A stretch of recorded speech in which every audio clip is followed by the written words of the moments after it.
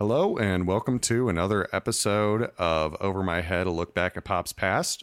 This is Chris. I'm here with Ryan and Anthony, and this is the top 10 back then for the week of August 23rd, 2008, the week that Disturbia by Rihanna hit number one for the first time. Now, if you haven't given our full episode breaking down Disturbia, some of the production notes, and some of the history behind the song, go ahead and check that out. That should be the most recent thing in our queue for whatever platform you listen to podcasts on.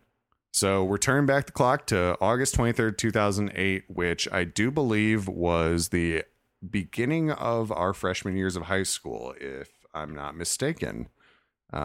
Seems like so long ago. Seems like a long time ago because it was 12 years ago.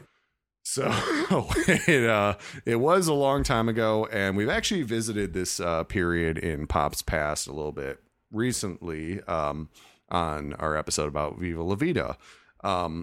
2008 summer had a number of big songs. We were just heading in on a really fucked up slip and slide directly into the U.S. recession, and we were about to embark on the sound of the late 2000s and early 2010s.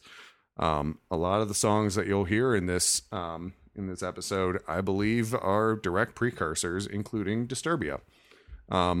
With that context, I mean, I'm ready to get into this, unless y'all have any other notes that you'd like to start off. I think that we're going to know a lot more of these songs than we did for Yes. Where's the Love, which will make, I think it's fun no matter what to do it, but I think we're going to know a lot more for this one. Yeah, I mean, and granted, not only did we do a top 10 that was very similar to this previously, but you know, we remember these songs more than 2003. So we were quasi sentient potatoes in 2003, but now we're like pretty sentient potatoes in 2008. We're relatively sentient potatoes. So let's turn our potato brains back just about 12 years. Before we get into the top 10, I do want to note a couple of songs a little lower on the chart. One thing that I thought was a little funny, the top debut this week on the chart was at number 11.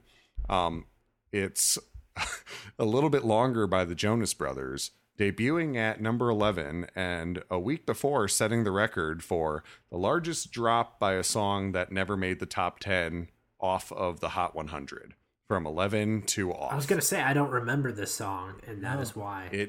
I don't either. This was in the pre-order era pretty solidly, and this was one of the pre-order Joe bonuses. Bros fangirls and fan. Yeah, I mean, you know, this was before the K-pop stands. This is what they were doing. So I love that fact. I want to say that several years down the line, it would end up being matched actually. I don't know if it was from the top 10 or otherwise, but one of Kanye's songs from Jesus is King ended up doing a similar drop. But anyway, I mean, Jonas Brothers, you know. Another note, we just to give you some context in terms of some of the pop stars of the 2010s, Taylor Swift is at 37 on this chart at her, I don't know if it's her peak just yet, because Teardrops on My Guitar had already happened, but this is Should Have Said No. Still very much in her country teenage Taylor Swift phase. Y'all remember that song? Should Have Said No? I do not. I wasn't a huge Taylor Swift fan at the time. I did love Teardrops on My Guitar. It's a great song. Honestly. That was, and then I grew into somewhat of a quasi disgust with Taylor Swift, and now I kind of like her again. So yeah, no to that song. I have no comment. He's a big fan. No, I'm not. Nope. No, he's not. I lied. So one other note from a little lower on the chart is a song whose name certainly has aged like milk, is at number 49, Corona and Lime by Swayze. Oh, man. Do y'all remember that song? I can't say I do, but I think Baby, will I you be barely my remember it. Corona and lime. Yes. Yeah, it was very much a Jersey Shore theme song type of song. Rest in peace to Corona, the brand of beer. Yeah, yeah, that's not coming back. That's not coming back. For posterity, y'all, we're still very much within quarantines, as they say. The age of We'll see Corona. this in 2025 if there's a world. Yeah, I hope that's the case. Anyway, yeah, I won't go too much further into the rest of the top 10 back then outside of the top 10, but I did want to note another song that we all know and love, and kicked off the era, one of my favorite eras of Kanye West. Put On by Young Jeezy is at its peak of number 18 this week. Oh, that song is Great song. That song pumps me up, man. That's one that I listen to. Still and does. I'm like, wow. And actually, shout out to Drew Locke, Mizzou alum, MIZ. He was, in the stadium going off on it in the bench this last season. So pretty cool to see that. I don't blame him. Yeah, I mean, it's one of those songs that gets me hyped. So I can't imagine playing in front of 70,000 fans and you have that playing, what it would do to you. But Yeah, really. an amazing Kanye verse, and they went verse for verse with Amazing and with Put On too. And I mean, I think both worked really well. So glad that we got both songs. But yeah, Put On was a hilarious song, but also classic Jeezy, classic Kanye. I love it. I really do. I mean, that was right in the middle of Kanye experimenting with auto-tune, kind of transitioning to the 808s and post era. I think the production has aged beautifully. Definitely kind of a precursor to the entire next decade. Obviously, Young Jeezy was a major influence for the next wave of trap. And he endorsed NASA, which is awesome. We need to invest more into our space resources, and he got the young generation interested.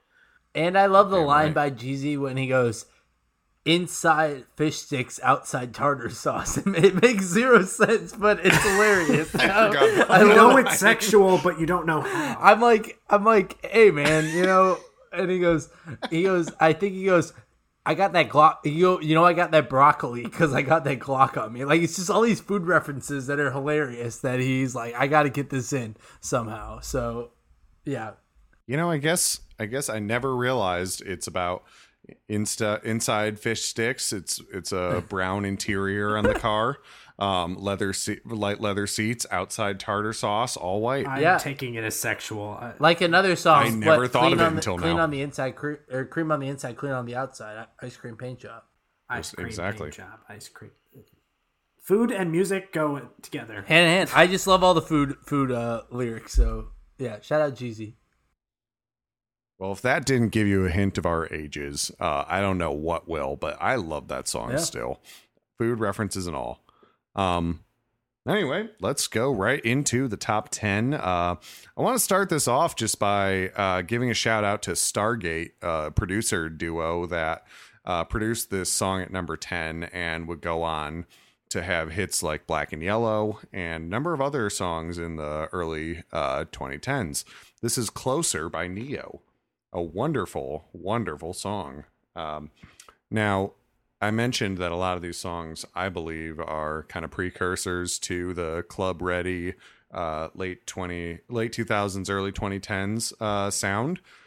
Definitely one of those examples. I still love this song to this day. What are your thoughts on Closer by Neo? I would have loved to be in a club when Closer was playing. It's just like very upbeat, and I feel like maybe around this time too, like we mentioned, like Jersey Shore type things. This seems like a fist pumping song around that time that you would just fist pump to and be like, yeah, like, it has that beat that is perfect for it. I feel like it could still go off nowadays. Yeah, I think if this were to come on the club, people would love it because it's classy yet sexy. It's sultry yet sophisticated. And kind of like Neo himself, yeah. Exactly. I'm going to say that is Neo himself. He's, PG-13 rated. Maybe just past mom approved a little past that. But when I think of Neo, I think of this song, honestly. Closer is his trademark, in my opinion. I think with this and Because of You, these are the songs of his that are borderline timeless. Like you could probably put either of those on in a club right now and mix it into anything and get the same reaction as any modern pop. Yeah, and I told you guys about this one time, but I had a dream one time that I went to a Neo concert by myself, and Yes, you and did. I thought that it was really weird, but then I woke up and told you guys, and you're like, no, I would do that. So I think that's a testament to Neo's pop stardom. I'd certainly do You're that. fantasizing about just seeing him, you and him alone. One day. Well, so Neo this was Neo's 7th top 10, and appropriately it was on its way to peaking at number 7. This is off of his album Year of the Gentleman, which also contains Miss Independent, a fantastic song. Yeah, great tune by Neo. Ended at number 20 on the Billboard Hot 100 top songs of the year. Massive hit, massive song for Neo in general, and just, I mean, great start to a top 10. He's just a good guy, and in every sense of the word, he is like the anti-Chris Brown. They make similar music, but he sings a song about Miss Independent.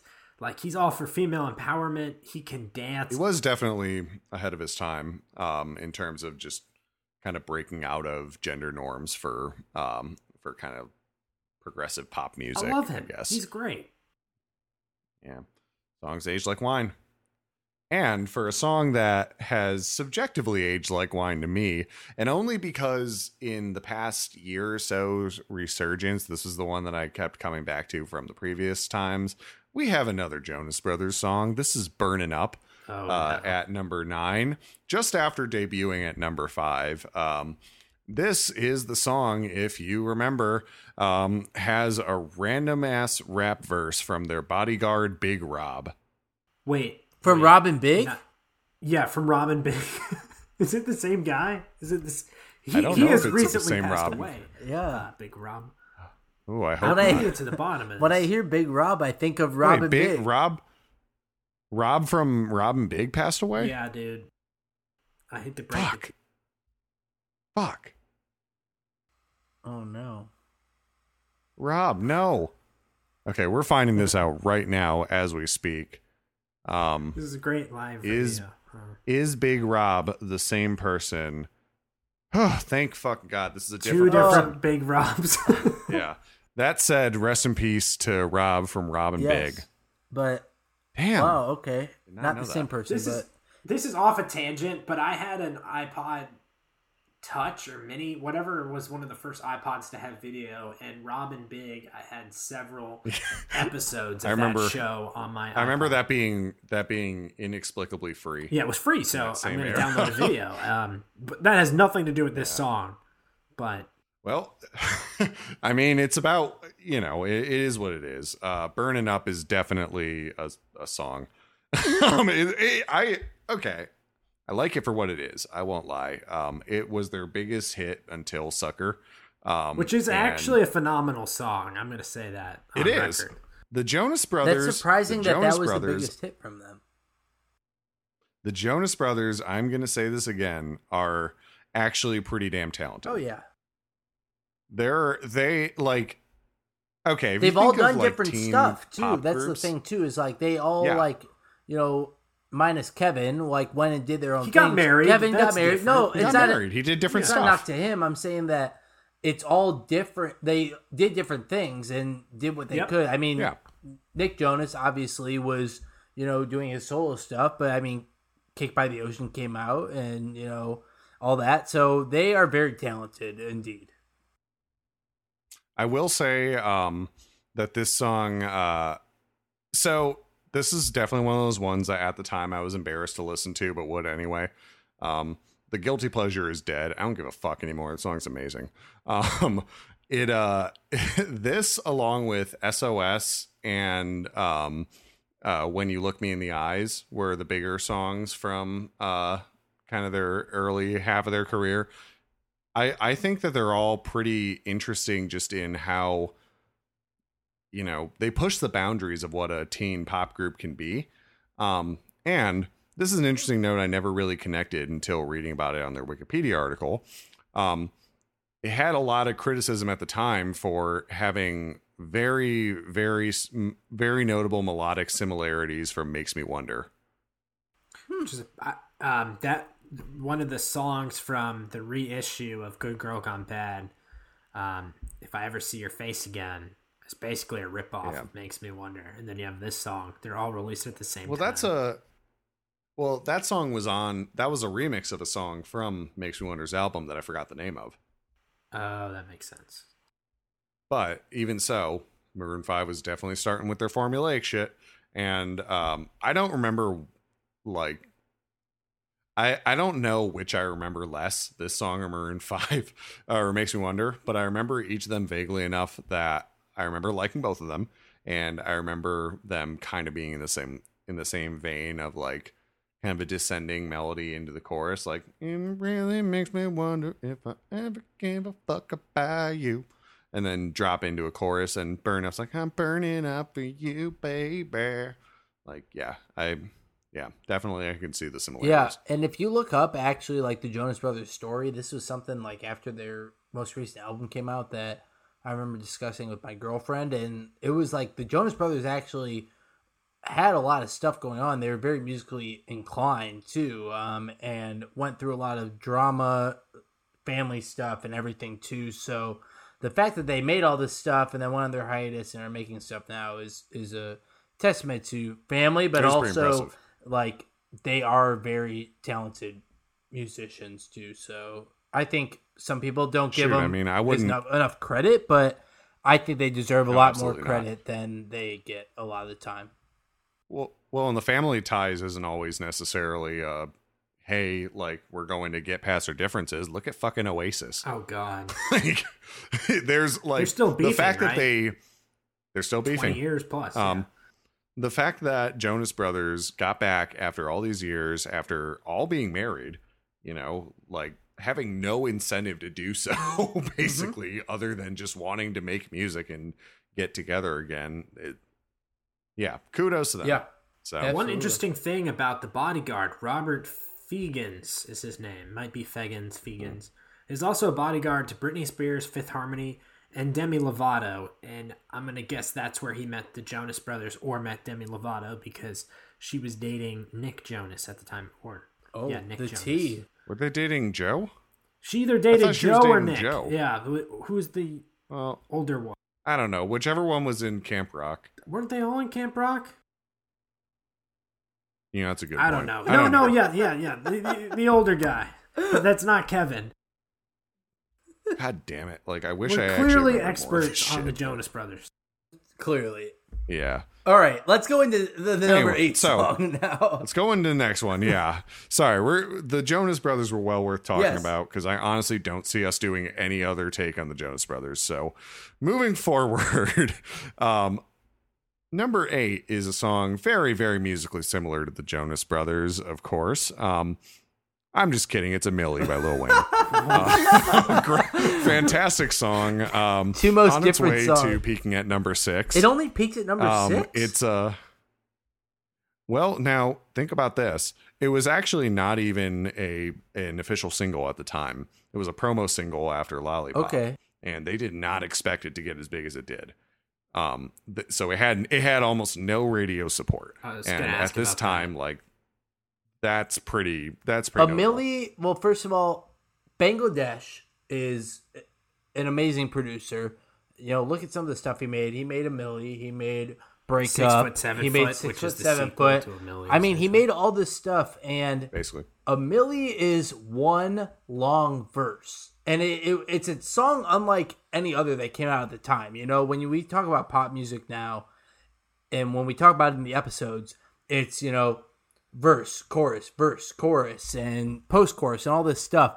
A Millie is one long verse, almost like a freestyle. It's written out, but it is almost like that, and it's unlike anything. And the lines in this song are out of this world when you really think about it, and his flow is incredible. For sure. And that's why I said it only peaked at 6. That really surprises me, but when it wasn't a single, that is incredible that it got up to the peak that it did. Yeah. Actually, Now it did end up becoming a single, but at this time it was still a promo single. But throughout the whole time, like you said, it's basically just a freestyle. Radio was like, what the hell? which is unlike like Lil was- Wayne would go on to do mixtapes of freestyle and then did it before too. But I think of like No Ceilings, and I think of all that. Like he was freestyling, but this was an album, the Carter 3, that was huge and had amazing songs. Lollipop, Got Money, this, and yet he was like, I'm gonna make a song that isn't usually on an album at this time. Yeah. You know what's interesting about that song, and I actually wasn't aware of this until just looking it up for this, but so this was as those who are more familiar with Lil Wayne would know, the Carter 3, the album this was from, kind of had a bit of a rocky beginning because a good amount of its initial songs leaked, which led to his EP, The Leak, just before the release of the album. At the time when the album was still kind of in its sketch phases, the idea was for this song to be released as a number of skits on the album. So it would be like a Milli 1, a Milli 2, a Milli 3, and each of them would have guest verses from the likes of Tyga, Corey Guns, Lil Mama, and Hurricane Chris. Now, all of those songs did not make the cut. Initially, immediately after the Carter 3 success, Lil Wayne started teasing, all the Milli remixes, they're coming on the Carter 3 The Rebirth. Obviously, that didn't end up happening, and we all know what happened to Rebirth, which is what it ended up morphing into. Yeah. So, kind of an interesting fact. This song, of all songs, was, it started out as a series of skits and morphed into one of his biggest singles. I think of this song as like maybe one of his best album tracks. I mean, Mixtape Lil Wayne is another thing in its own right when you think about it. But on top of just album tracks and one that maybe was a single or anything, A Milli is one of those. It's just the beat and him flowing over it. I talk about Lollapalooza a lot. I went a lot. I remember there was one time where we went and there were like 4 DJs that played this during their sets, and it was just the bass that was incredible in it, and it's the typical Bangladesh like bass line and stuff, but it is one of those that is almost timeless in the way that you listen to A Milli, and I still listen to it to this day a lot. In 2019, I want to say it was Troy Boy at ACL, Austin City Limits, played this. Yeah, it's one of those that's timeless. It holds up. Yeah, it's just the flow and everything about it. And you mentioned the part about the bass. I think if you were a hip hop fan during this time, this song was maybe your litmus test for your bass system. In your car. How good is my bass on these headphones? Let me play A Milli. Through the 2010s, it was my litmus test. Actually, funny story. So when I got my car in 2017, early 2017, this was one of the first songs I played in the car, actually, to test my stereo. Makes sense. And it's like this and song Mercy for are bass, the two. yeah. This and Mercy are the two that I listen to the most to like test my bass. So it's one of those that you gotta listen to. Yeah, so classic song. And I will note also for all the context of this doesn't make any sense as a single in a lot of ways. Number 43 on the year-end charts. Really? Obviously, it's kind of like a cult worked out. song. Like it was never released as a really single. is, yeah. But if you're a hip hop fan in general, you love the hell out of this song. It is insane that it worked. Yeah. So I'm not clear if it was ever truly released as a single, but it was released as a promo single, which is how it charted. But regardless, didn't get any radio love from pop radio. That is. Didn't get any radio love, exactly. So, Millie is kind of hard to follow up, but what we're going to do is just, with no introduction, move on into Dangerous by Cardinal Official featuring Akon. I actually mentioned this. So it's a good I actually song. mentioned this to you guys the other day. I'm like, this would be a good one to break down in an episode. I can't remember. It was a weird playlist I was listening to, and Cardinal Official came up with Akon, and I go, Are they friends? Like, it's weird because you're like, Cardinal Official he made, I think, like 2 or 3 hits, but you're like, I think him and Akon were friends almost, because It's an Akon song. He was on the song, and you're like, I don't know. They kind of seem to know each other, because this doesn't make sense that Akon's on the song. So what I remember most particularly about this song is that it was one of the iTunes singles of the week. And it was a free download early in 2008, I want to say. This is obviously several months later that became a big radio hit. But I could definitely see. So he worked. He was on Akon's Con Live label at the time. Makes sense. I could see Akon being like, "All right, we're gonna make this happen. Like, all right, let's do it." Cardinal Official, Dangerous. I don't think he had a single other hit single after this. No, he did. He was on "I'm So Paid," wasn't he? And With number DJ one, Khaled? and number one, Tide is High. Oh, that's right. Okay, never mind. He did. Have Also, some I hits, love how but, he spells his name. OFFISHALL. Cardinal with a K, too. Yeah, Cardinal with Rather a than K. Bird, Yeah. with the C. So it is a thing. But as much as we can't sniff at the fact that this song did end up making it to top 5, number 5 on Billboard, and outpeaking a Millie, and Neo. Neo is 20. This was number 29 on the year-end charts for Billboard. As much as we have Akon overpowered this song, I do want to give props to Cardinal Official for having some pretty decent flow on this song. Like, it's pretty unique. Absolutely. Akon. I remember the song for being Akon, having Akon on it, but he definitely had his place.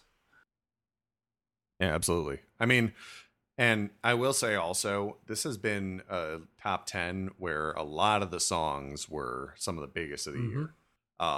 Jonas Brothers were somewhere in the 70s for Billboard and year-end charts, but so far we've had all top 40 hits in the year-end charts, which is pretty impressive. And yeah, again, Cardinal Official, the fact that he made it there, that's pretty cool. Triple platinum song. Obviously we remember it to this day. I mean, we may still well end up doing something on it, if not a full episode. Who knows? Wait, how do you say his last name? It's not Official. Cardinal Official. Oh fuck! I said Official. Yeah, it's just Official. No, it's official. Well, I've always That's thought the of it word. as Official. He doesn't spell it like official. No, I don't blame messed you. up. I'm sorry. It's Yeah. not messed up. He's Canadian, apparently, so that explains a lot. He's Toronto, Canadian, yeah. It's spelled like Canadians. So anyway, we have that at number 7. And next up, actually, in a first for us, I want to say this is a song that we've already covered, Viva La Vida by Coldplay. Hanging out at number 5 after its turn at number 1. On the rise. A little bit before. Actually, I think it's on the fall at this point. It didn't drop like a rock. It lingered for like had a year, essentially. Yeah. And so Viva La Vida, obviously we went long in depth on this song. So I think hour just and 45 just minutes, for- in case you're wondering. yeah, we all love this song. We can go on, but I think I want to just kind of focus on a couple of cool little trivias about the song, and then whatever else is surrounding it. I think one thing that always kind of gets me is how many songs have sampled it. It's been Anthony mentioned it a little bit, I want to say, but it was sampled in "Be On You" by Flo Rida. It was sampled in "Congratulations" by Drake on his "So Far Gone" mixtape. And it was sampled on "Cut the Check" by Mac Miller, rest in peace, off of his "Good AM" album. in addition to samples, they had a really good run of remixes. One of the ones that I remember, God, I can't remember who exactly the remixer was, but it's just a really cool like trance version that I always used to play. I remember having to download it like just as an MP3, so it probably was never officially released. But anyway, it was very much obviously Four on the Floor type song, conducive to remixes. But it was also covered a few times, including by Weezer, as Ryan mentioned before, by Two Cellos on their instrumental pop tribute via classical album. Makes sense. And by Postmodern Jukebox on the album Top Hat on Fleek, which is a hilarious name for anything. He also, it was also sampled, not on a recorded version, but on a weird live medley that apparently exists by New Kids on the Block during their tour with Backstreet Boys. I forgot that happened. Anyway, it was also used in a number of TV and movie things, including the Simpsons episode $1 Million Maybe, where they guested as themselves. It was performed by Coldplay at the Paralympics and on the BBC Radio 1 radio show. It was on NBA 2K13. That is a very odd song for that video game. I actually remember that. I had that game, and I remember that being in there, and I was like, it doesn't really fit, but hey. No. Yeah, I don't really know what... Usually have great soundtracks, make of that by the one. way, those video games. But. Yeah. Oh, yeah, definitely. But anyway, it was also notably covered by a man named Darren Zanyar in a single version that ended up being a pretty large hit in the Netherlands. So in 2009. And at this point, we've basically just kind of covered everything about this song. So I do just want to give a quick shout out to Lovers in Japan, the follow-up single from the album. A fantastic song that didn't chart. No, great. And single. I will never forgive America for it. So that is Viva La Vida once again. As you can tell, we love that song. And moving on up to number 5, we have another classic song, and one that I can confirm does still go off in clubs. Shout out to Barbarella's in Austin, Texas. This is Paper Planes by MIA. Wow. Produced by her lover at the time, Diplo. Song. That's true. Whoa. Is the baby that she came out when they did Yeah, Stronger Like Us? Yeah, Diplo's. That's Diplo's baby? Diplo's kid. Yeah. I didn't know that. Yeah, and she made... It's true. And he produced Paper Planes. I knew that. I just didn't know that they that's their kid. they reproduced. It's true. He was a little ladybug baby, if I remember her dress correctly. Yeah. So this song, a couple of interesting facts, and I won't get too far into it because I honestly think we should cover it at some point. I'm just going to say that on record. So has writing credits for every member of the Clash because it samples the bass line from Straight to Hell. It's produced by Diplo, but also has engineering credits with the DJ Switch, who would go on to co-found Major Lazer with Diplo. This was also a song that was, so it's obviously Paper Planes was obviously MIA's biggest hit in America, and I want to say worldwide. It peaked at number 4 pretty shortly thereafter this chart, but it was also a very, very political song. It was kind of inspired by her father's involvement in the independence movement in Sri Lanka. It incorporates themes of kind of, getting across the border, falsifying documents, basically refugee stories. In a lot of ways, I mean, we kind of it was definitely made to satirize the idea of what we had at the time in popular culture of immigrants as, like people sneaking across the border. All I want to do is and take your money. Like, it's definitely very tongue in cheek and extremely political.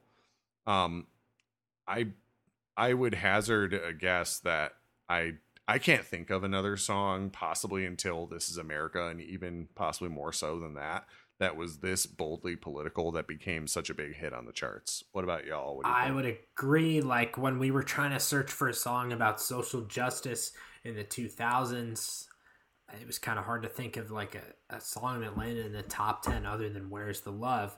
In the 2010s, you got a lot more political insurgents in the charts with Kendrick Lamar, Childish Gambino, and the like.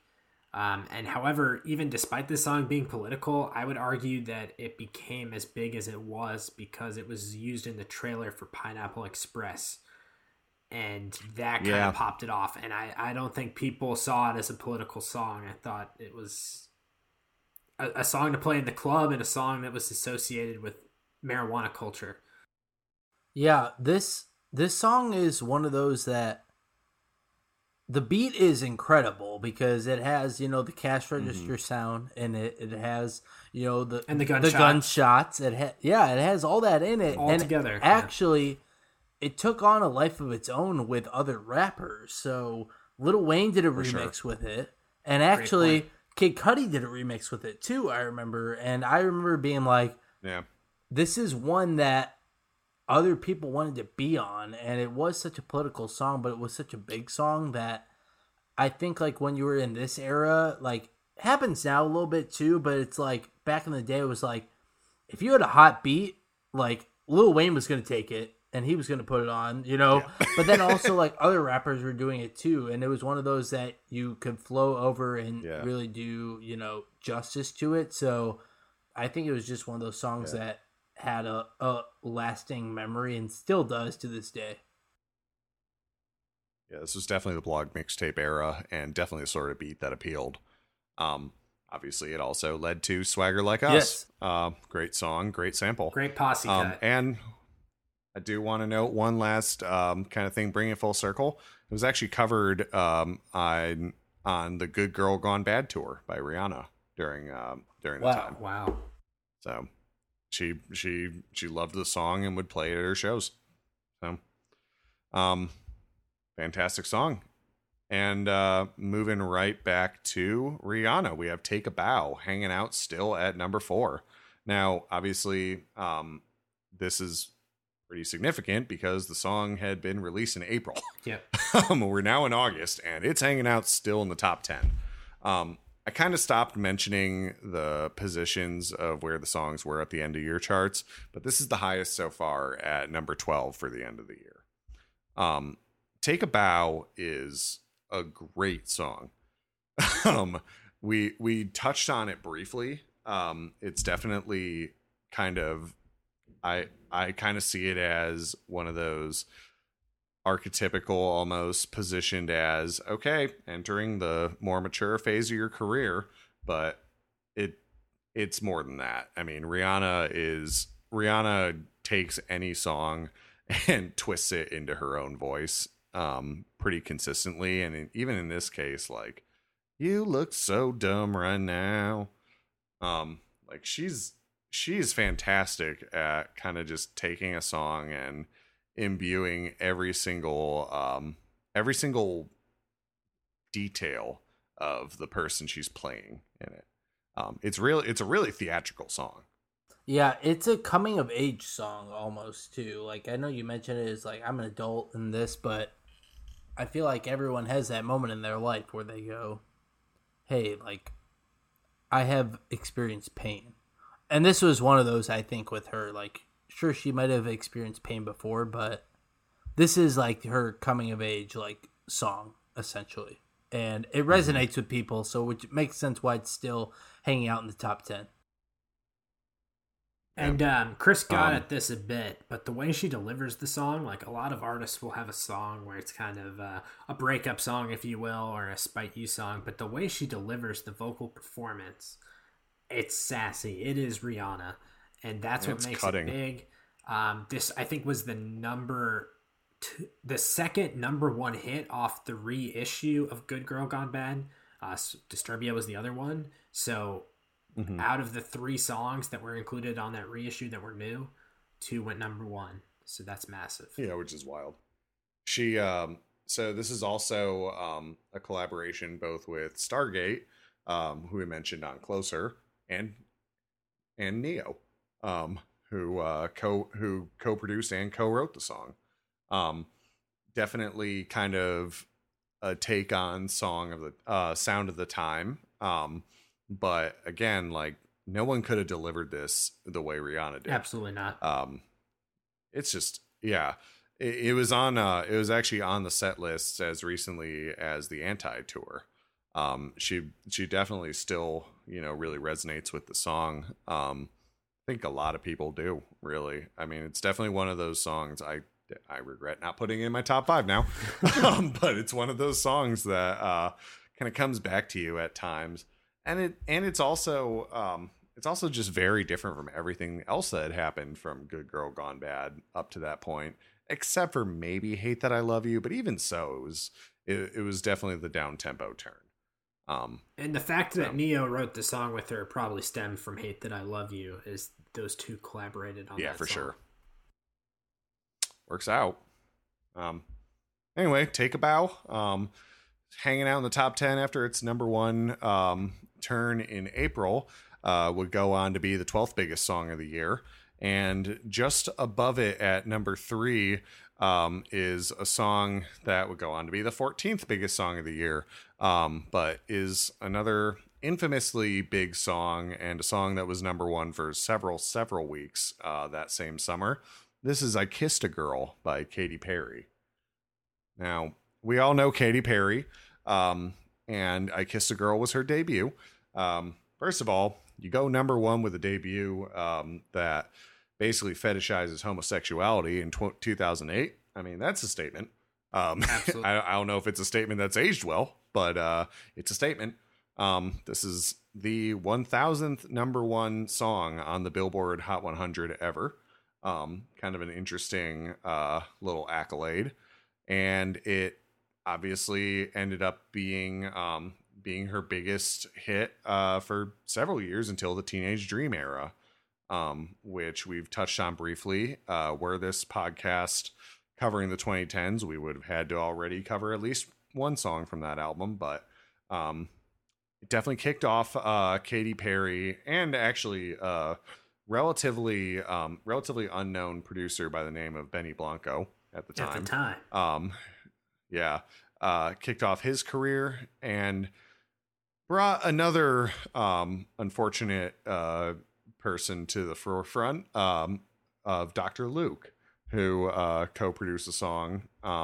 Max Martin, we've mentioned him before, kind of had taken both Dr. Luke and Benny Blanco as proteges. This would end up being not his first major hit, Dr. Luke, but his probably like within his first couple after Who Knew by Pink. And then Benny Blanco, this would be his first big number 1 hit. So I have very mixed feelings on this song. It's extremely uncomfortable to listen to these days for a number of reasons, most notably just being the whole fetishization angle. But at the same time, I mean, you got to remember where we were at the time with LGBTQ kind of awareness.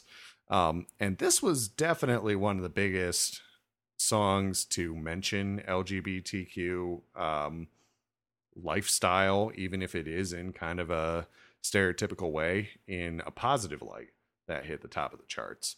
So, it's kind of an exploitative way to have done so, but it is what it is. I know multiple friends of that community who've said, this was the song that I remember being young thinking, oh yeah, I guess it is normal, for better or worse. So I think the shock factor was part of the song at the time too. I know we talked about it in the past, but yeah, it was a shock factor that everyone was talking about it. So I think that helped it rise up the charts. But like you said, it is kind of fetishizing it, and yeah, it's it makes sense that at this time that would be, what they were going for, but nowadays it maybe wouldn't be the same. Yeah, I mean, and granted, bisexuality and just the sexuality spectrum is a spectrum. It's not necessarily the fact that she's had, majority heterosexual relationships since. It's more just I kissed a girl and I liked it. Ooh, isn't that edgy? Like kind of that angle of it that always gets me, Yeah, it was meant to be risque. It shouldn't be. Yeah. What always, and I think the bigger thing is like you listen to songs nowadays that mention homosexuality, and it's not even an event. In fact, one of the artists that I mentioned I was listening to this past week quite a bit, Nina Geraci, she has a song called "A Light" on her EP. Fantastic song. If y'all like pop music at all, it's kind of hyper pop, PC music a little bit, but she has a line in it where she mentioned the entire thing is a love song. It's like it's just basically kind of a bedroom pop love song. Can't get you out of my head, that sort of thing. And she just briefly mentions my angel. She's a no-show. It doesn't make a big deal out of it. Just says she. I mean, it's great that we're at that point. I didn't even register it really until just now. I was just thinking about it. Like those sorts of lyrics don't shock us anymore for the better. Were it not for the fact that our president literally signed a very archaic law allowing doctors to discriminate against LGBTQ individuals today, I would say that we have come a long way. As it is, obviously, we still have a long way to go, but I will say it is good to see how far we've come from I Kissed a Girl. So, on that note, I know we kind of went a little deep in on that, on some more serious topics, and we've also kind of touched on the serious connotations of our top two. But number 2 is actually Forever by Chris Brown. After having peaked at number 1, this is the other song of the Disturbia Forever pair.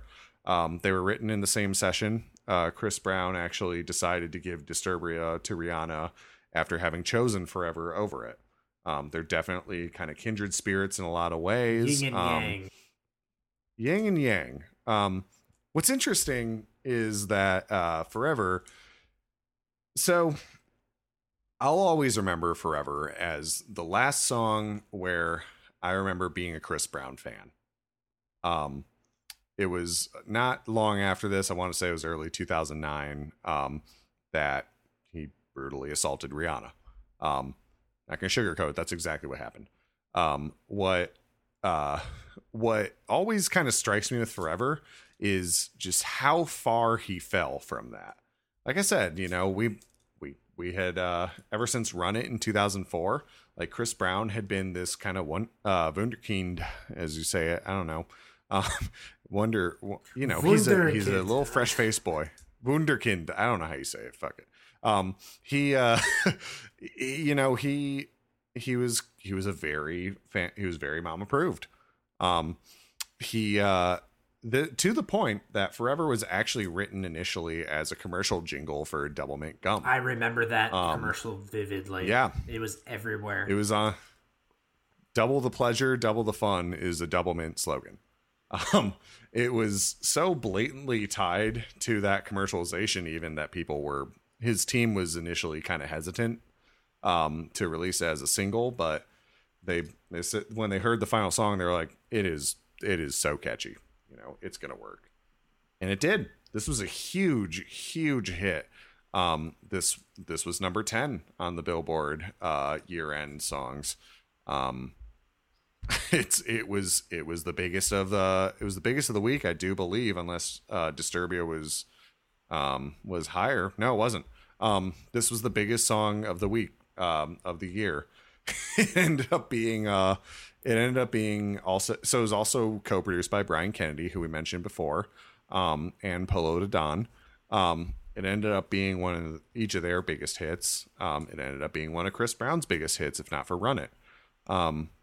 It was part of the Office wedding scene. Like, that speaks to its it was mass appeal. huge. Yeah. Like if you can be featured in a sitcom such as The Office, and that scene is iconic, really, for any fans of The Office. The wedding scene between Jim and Pam, massive. Yeah. Very safe choice. There was even That's what I was going to bring up, actually, Yeah. because I was like, I'm a huge fan of The Office, and I'm like, that's one that is still in there, obviously, and it was big with, breaking up, or not breaking up, but breaking into the, like, meme culture, maybe, of, like, hey, we're going to play this For sure. at the wedding, and it's going to be funny, it's going to be hilarious. Flash mob. Yeah, like flash mob memes, Yeah. all that. But this was one of those that you would play and everyone was like, oh, this is great. And then you learn what Chris Brown did and you're like, ooh, okay, never mind. Yeah. And what's interesting as well is that pretty immediately after The Office, there was a whole meme where a couple decided to recreate that that scene. Or actually, I don't remember which happened first. Was The Office based on the wedding YouTube video? I think Or so. was it vice versa? I think it was there's based a off YouTube of the YouTube video. that went viral, and it was just an all-American couple, and then The Office copied that. Yeah. Again, very, very different. It's like I remember, obviously just before this was Chris Brown's kind of equivalent to the Good Girl Gone Bad era in a lot of ways. Exclusive. You had Wall to Wall, you had Kiss Kiss, you had With You, all huge, all great songs, really. No Air. He had hits on hits, like, and Forever was kind of the big exclamation point send off, and then it was like, oh, so that's the kind of person you are. Okay, cool. Now, do you want to know something absolutely crazy that I'm reading right now? So, Wrigley, you mentioned that they had the endorsement with Chris Brown. Chris Brown has the altercation with Rihanna. Wrigley Company ended its commercial deal with Chris Brown nearly 6 months after Brown's altercation with Rihanna. Think if something like that happened today. I think Leah Michelle had some Twitter tea sipped about her, and HelloFresh cut her like that in a few days. If that happened today, he would have been cut the next day. It took them 6 months to cut the commercial deal after his altercation with Rihanna. Definitely shows where we've come. Jesus, 6 months? 6 months after domestic abuse, and people get cut for much less. I mean, still bad reasons, but this is really bad, and it took them 6 months. Christ, man. Yeah, definitely a song that you can't separate context from. I mean, I've never been able to listen to it the same again. I used to love it. I'm not gonna lie. When it first came out, I loved this song. I definitely think the production has aged well. I think it's a good pop song, but I can never listen to Chris Brown the same way again. It's definitely tainted. Yeah. Yeah. So on that note, that brings us to Disturbia, number 1 of the week, and obviously the song that we covered. So why don't we go ahead and run back through the songs this week? I know we got a little heavy there at the end, but thankfully we have a good top 10 for the most part of people that aren't Chris Brown. So we have at number 10, we have Closer by Neo. We have number 9, Burning Up by the Jonas Brothers. Number 8, A Milli by Lil Wayne. Number 7, Dangerous by Cardinal Official, featuring Akon. Number 6, Viva La Vida by Coldplay. Number 5, Paper Planes by MIA. Number 4, Take a Bow by Rihanna. Number 3, I Kissed a Girl by Katy Perry. Number 2, Forever by Chris Brown. And number 1, Disturbia by Rihanna. So, all in all, pretty solid top 10, I'm not going to lie. I mean, obviously, this is definitely an era that all of us are going to remember fondly. I want to say that the vast majority of these songs were on Now 28. We grew up with a lot of these. What are y'all's thoughts? What songs stand out here? I don't know in terms of the best top 10 back then we've ever done. If this has been in the top 5 maybe, but it still is pretty solid. Sure. And there are some that you think about, and like you don't think about Paper Planes maybe being a top 10 song in terms of when you hear it. I think of Paper Planes as being a cult like type of song, if that makes sense, because it's like one of those that it's like maybe underground, but it did get to the top 10. And then you have like Jonas Brothers and Katy Perry as her first song. So it is a pretty interesting top 10, and I like that there's a lot of different types of songs in it. Yeah, I mean, I'd actually say I think of Paper Planes and Millie the same way. Yeah. You know, not a lot of radio play, but people from that time will remember them quite fondly. I feel like if those songs came out now, they would get higher on the charts because of just of the way that they would be streamed. But back then, it was one of those that was like, oh, okay, well, I'm downloading it maybe, or I'm, you're not streaming it because it doesn't exist. So maybe you're listening to it in other ways, but it was one of those that got up to there. I definitely remember, I could see Paper Planes being a TikTok hit. Maybe everyone can make it a TikTok hit right now. Yeah, for sure. So that's the top 10 back then. Again, this is August 23rd, 2008. What were your favorite songs in the top 10 this week? Definitely give us a shout on any of our social channels. If you have any that you'd like to discuss further. Do you have any corrections? Do you have any things that you wish we would have mentioned? Did you want to hear us talk about Viva La Vida for another half an hour? I don't know. Let me know. That will do it, I guess, for another episode of Over My Head, a look back at Pop's past. Thank y'all for listening. As always, find us on whatever platform